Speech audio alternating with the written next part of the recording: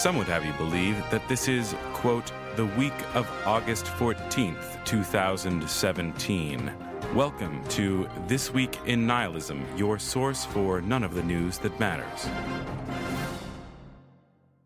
First, the Nietzsche quote of the week. The surest way to corrupt a youth is to instruct him to hold in higher esteem those who think alike than those who think differently.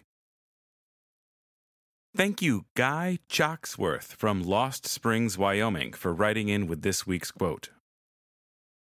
Your name will be mentioned on a podcast that very few people listen to on a Thursday morning at midnight Eastern Standard Time. Now, an update on the state of the world.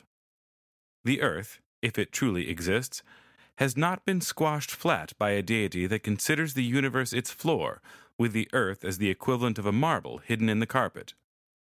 There is no evidence on either side of the question of whether the universe may instead be the theoretical deity's ceiling.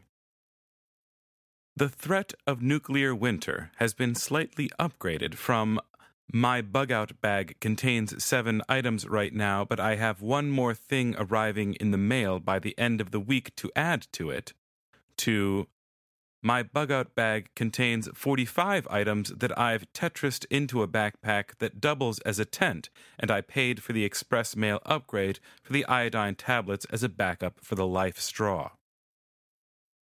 Now, the news. In the landmass arbitrarily known as the United States, protesters gathered in Charlottesville, Virginia over the weekend to object to the removal of a statue that celebrates the losing general of the U.S. Civil War, a man who claimed to oppose slavery while literally fighting to defend it. Appearing to blend several histories of dehumanization without a second or possibly first thought, the crowd of protesters made their allegiance with Nazis known by wearing Nazi symbols, making Nazi salutes, and probably saying words such as, "I am a literal Nazi who loves all the Nazi stuff."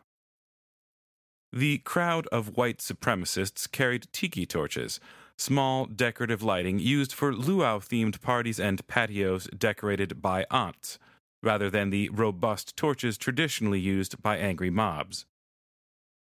Counter-protesters were cornered by the tiki-torched white supremacist mob, and eventually 19 were injured and 1 killed when a white supremacist intentionally drove a car into the crowd. For his part, the President of the United States continued his completely predictable anti-humanitarian efforts by declaring that both sides, the Nazi side and the side that had been cornered, injured, and killed by Nazis, were to blame for the events of the weekend. Several people on both sides were probably good people, the president stated, although he then went on to say that the side that was cornered and injured by Nazis were, quote, very, very violent, end quote.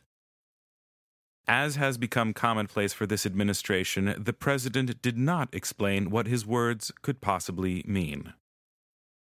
The president was sure to add that if one statue is removed, other statues may also be removed in the future, but did not acknowledge that other statues had been removed prior to this instance, possibly because he was not aware of the existence of a time before the exact moment in which he was speaking. An update on official peak nihilism, according to the Nihilist Research Council. Based on the current levels of global absurdity, the world is 3 1/16 steps from the top of the peak. The closest it has been since June, as 2 wayward national leaders with objectively bad hair have threatened nuclear war. We here at This Week in Nihilism will keep you updated as events continue to unfold. Follow @Nihilist Podcast on Twitter for the most recent peak nihilism-related news. And now for nihilism in popular culture. At the movies, the war film Dunkirk, directed by Christopher Nolan, features a look at a massive evacuation undertaken when British and French troops were driven toward the sea by Nazis. Whether this movie will remind people that Nazis are bad, or whether moviegoers will conclude that both sides were equally bad, remains to be seen. In other pop culture news, this episode of This Week in Nihilism marks the end of the Nihilist Podcast Network's 4th season. CEO Brantley Martin, when approached for a quote about the end of this season, said, quote, "I'm sleeping right now. You know that this is my hibernation month. Come back and ask me in October when the next season starts." End quote. And now for the weather. The grass is indeed greener on the other side. For more information about your local weather, look up maps online about the spread of fallout in the event of a nuclear attack and commit them to memory. That's all the news for This Week in Nihilism. Join us next week, assuming that Earth remains in its round, marble-like shape, resting on either a deity's floor or ceiling or neither.